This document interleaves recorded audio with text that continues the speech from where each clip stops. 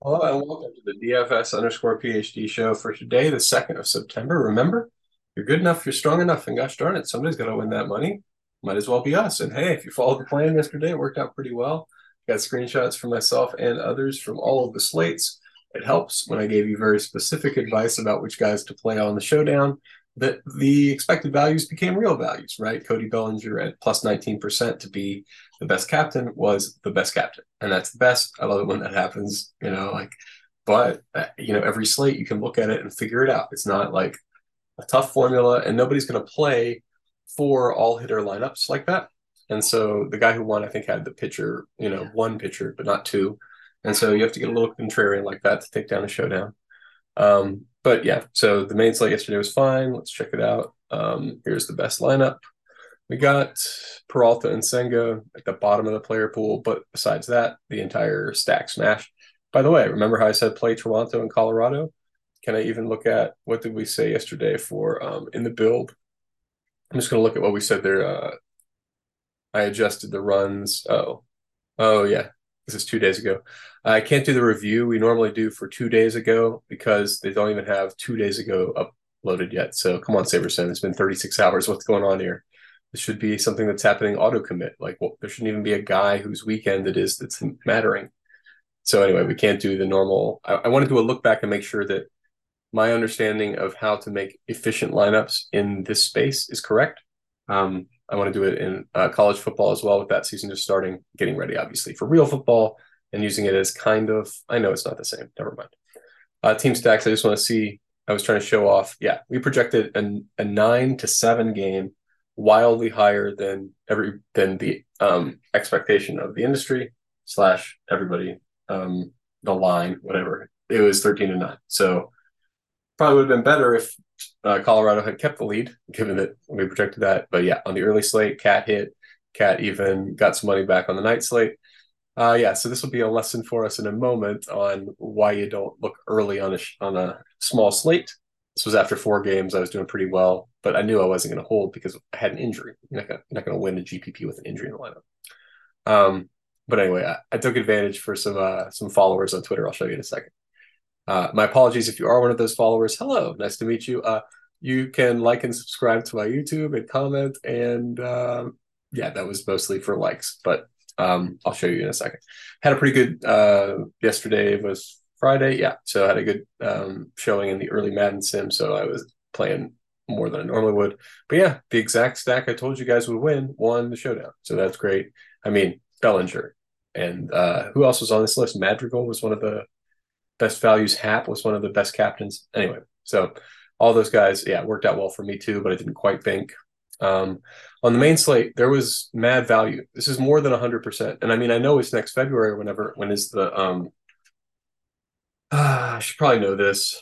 NASCAR schedule 2024. 2024. You know what? Who cares about this? I just want to see the actual schedule. Thank you. February 18th. So it's exactly what I thought it was. So by February of next year, we get 120% or something on these qualifiers. And I mean, it's possible that I'm not going to be grinding, every day by February of next year. But since this is my current job, I'm probably going to keep grinding by then. So when I get 120%, I think, yeah, great. I'm going to take 120% to the bank. And guess what? Today I did, right? Took it to the actual bank. So today it was a much higher actual ROI. Let's see. So yeah, this is why you don't check your lineups early, because if you did, yeah. But I was pumping the video. I did make a new video. I'll put it up after this as well. But so a couple of videos ago, I talked about how happy I was with the contest sims at the end of the beta for SaberSim, but now it's been a couple of weeks in between the end of the beta, the beginning of football season. I'm probably going to turn the contest sims back on in a few days. But for the time being, I got to show you guys like how do you win slates still without paying for the like big services, because it doesn't make sense. It just doesn't. It's not fun. It doesn't make any sense at most levels of play. So until you get to being like building up that bankroll with a bunch of wins, you don't need the big guns, right? Contest sims are great. I made a video about that too. It's number 5 in the series, Big Picture series. But Big Picture Series 7 is how do you approximate that? You can approximate that with a series of rules and get similar kinds of lineups with similar kinds of upside. So that's what I did, and I was pumping it because I built some of the lineups I built almost took down this GPP. Now, granted, Hawaii score or Stanford score like 40. All of the chalk in that game massively hit, which was great because the game I had the chalk was where the chalk guy got his ankle rolled, which is always fun. But I gotta say, like I'm saying, man, I will use up the bad luck all summer long. Give me the bad luck. This is summertime. We're living free and easy, having fun. Real season starting up next week. I'm ready for it. I mean, best ball I don't really consider really real even. Yeah, would I do anything else? I don't think I had anything. Oh yeah. Follow me on Twitter because I do give overlay looks. There was a big overlay, 30% on the World Cup this morning, which went terrible if we're going to dwell on the negatives. But hey, no need to dwell on the negatives. That's not what we're about on this show. Okay, so moving on to today's slate. Today's slate will again be dominated for your pitchers by playing Toronto, playing Coors Field. Don't be one of those guys who gets all contrarian. Like, I'm a contrarian person in my actual physical like mindset, the way I respond to things, new media, new ideas, whatever. I'm always like, oh, whatever, picking at them. But this is not a place when you got 23% home runs, 36% run potential, 36% chance of triples, which are worth 2/3 as much of the home run. So that's you do some math. That also adds on to your home run like fantasy point expectation. It's a wild day in Coors Field. It's going to be wild. I'm going to play a bunch of Coors Field. Let's find out exactly how much it is. Okay, so but besides that, we got a couple of other things. This is not on the main slate, not on the main slate. Guaranteed rate, I did a +10, I think. You could do a +15 if you want. I don't think I did do American Family. Yes, I did. I did a 10 on American Family Field because they got such a home run potential, and home runs is how you get most of your fantasy points anyway. So when you sprinkle that across the distribution of fantasy points, it's mostly going to go to home runs. I guess I need to check that too. Okay, I'm going to add a tab up here, but you can see we're kind of, number of tabs is getting a bit overwhelming. So we're not going to do that live. We're also not going to be able to see where any of my tabs are. Okay, so old man getting lost portion of the show is over. Now we're on to pitchers for the slate. So pitchers for the slate, we're playing Blake Snell. I'm playing Blake Snell. We're playing David Peterson for value. We're also playing Clevinger and Montgomery. Those are where, I mean, Castillo's there. You get to Castillo if you're feeling him. I'm not going to get to much Castillo. It's a defensive amount of Castillo I'm getting to. I don't think he's really going to be 13. I think people know his name. Even going against the Mets, they're not that good this year. Where are they even on the strikeout list? They're not even that good at strikeouts, right? Or are they? No, they're 8th. Okay, so they're 8th. I had pulled this up because I was looking at Milwaukee's not that good. Detroit's not that good. A few of these teams, yeah. So a couple of other ones on the list. That's why we've got some of these. Yeah, I boosted Clevinger a little bit because I'm feeling it. That's a gut call. I like the way he pitches when he pitches well. I think he's been I think he's on the edge of it. Like his stuff is as good as his stuff ever looks. So that's the reason why I boosted Clevinger.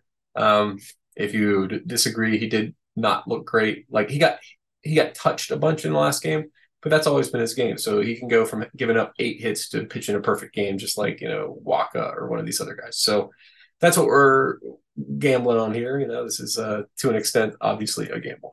Oh yeah, but also I'm not going to play 20. You guys know my scheme. I'm playing these 14 lineups, and also I'm not doing large slate, as you guys know. I'm trying to mimic the contest sims. And when I mimic, wait, I said 14. Okay, it's fixing this. Okay, so and then I go to mimic the contest sims. The ones I'm doing today are the big ones, but those are, yeah, that's 1 in 407. So yeah, 99th percentile is what we got to have to be winners today. Okay, so Blake Snell, yeah. Peterson, yeah. Montgomery, Clevinger. Snell, Peterson, Montgomery, Clevinger. Yeah, it's still just reading back, the inputs. I've changed a bunch of these stack projections. So I'm getting to 100% Toronto stacks. I'm not going to do that. I'm going to do my regular treatment of that, which is to give 5 uniques. Then I'm going to have to add a new layer, it looks like, which is to say, I could go 100% those stacks. I do think Toronto is the best place to get a stack on the slate, but maybe there's a 25% chance of some dumb low-scoring game at Coors Field / another game being the dumb game that blows out. Like, I guess, is it Boston and St. Louis? Yeah. Those make sense as other games to try. Boston and St. Louis go off in such massive fashion sometimes. Kansas City got a lot of low-price pieces. I get why we're going there. But Toronto and Colorado, those are the only pieces that I'm getting to for, reasons. All the other ones I'm getting to for filling in people or whatever. Okay. So, this is later today, obviously, so I don't know the final situation. But based on the past, we are, what was our settings here, just so you guys can mimic it. I'm living 500 salary on the table. That's allowing a lot. You don't necessarily have to allow 49, 500. If you have lower risk, you can go to 800 with your min here. Some people, the guy who won the other day was running exclusively 50s, 5 only using all of his salary lineups. That's a little bit wacko to me. I think you need a broader face space, because the most important thing to me, based on the way pricing has been, is not perfect efficiency of pricing, but perfect stacking. So yes, you can get the superset of both. So maybe, but that's only like 500 lineups a night. And I don't like being so penned in. So anyway, I guess at the end of the day, I don't really like any of my explanations for why I do this. So I probably am going to change that behavior in the future. But yeah, don't really buy any of that. So I'm going to have to drill down into some of these past slates and see, because this is late in the baseball season, right? That's why that line I just said hits my ears so bad. It's really good efficiency. It's really good point per dollar efficiency. Like the worst point per dollar efficiency you get is a couple of pitchers, right? Guys who are just called up, just hitting their stride, still relief pitcher prices, whatever the case is, coming back off the IR, had a pitch count, some sort of weird situation with their pricing. But beyond that, really efficient. And so 500 on the table is kind of a lot now. Like at the beginning of the season, fine, 500, 1,000 even considered. But now I'm gonna have to take a look at some of these past slates and see if that really does make sense. But I don't want to reanalyze a slate I've already analyzed on air, so I'm not going to do that reflective component of this. And instead, I'm going to say, remember, you're good. Oh, I didn't check underdog, because I have absolutely no faith that there's going to be value there. But nonetheless, it's part of the process. I have a little bit of money left on underdog. So let me see. Gunnar Henderson under 2.5, taking that right now. Is that if that's there? I guess I'll just go over here. Yeah, I'll do it on the phone because I have it up. And I don't want another tab. Please, no more tabs. Oh, I'm on the clock. 41 minutes in an eliminator. Oh, that's kind of fun. Hey, bud. Okay, Gunnar Henderson. That's what I'm looking for. Gunnar. They are still offering that. Snap that up. That's nuts. I mean, he's good, but that's nuts. Shanuel, I'll take that to strike out. Yep. Absolutely take that. And what do we got? Is that Clevinger over walks? Sure. If he gets scared, he'll throw some walks. Off the board. Don't like any other Clevinger one that much. Kikuchi over strikeout, but no, not going to bet that. Snell walks 2.5. Yeah, I was about to say no. Well, I got 2 picks here. That's enough. They're both pretty good, 74 and 78. I'm gonna pull a trigger and put 20 on it. And y'all can follow if you want to. I mean, Gunnar Henderson's good. It's just too high of a line. I should have clicked share. I don't actually know how to share it though. Anyway, I'll do. What hurts? Your knee? Did you fall down? Oh, come on in, bud. We'll take care of it. We'll take care. Oh, you slipped. I'm sorry. You got to make sure to wear shoes, bud. No, I don't know. Oh, it was it's so wet out there. I'm sorry, guys. All right, guys. Now I have made this underdog bet. I will put that up for you now. But remember, not on underdog, but in daily fantasy, you're good enough, you're strong enough, and gosh darn it, somebody's got to win that money.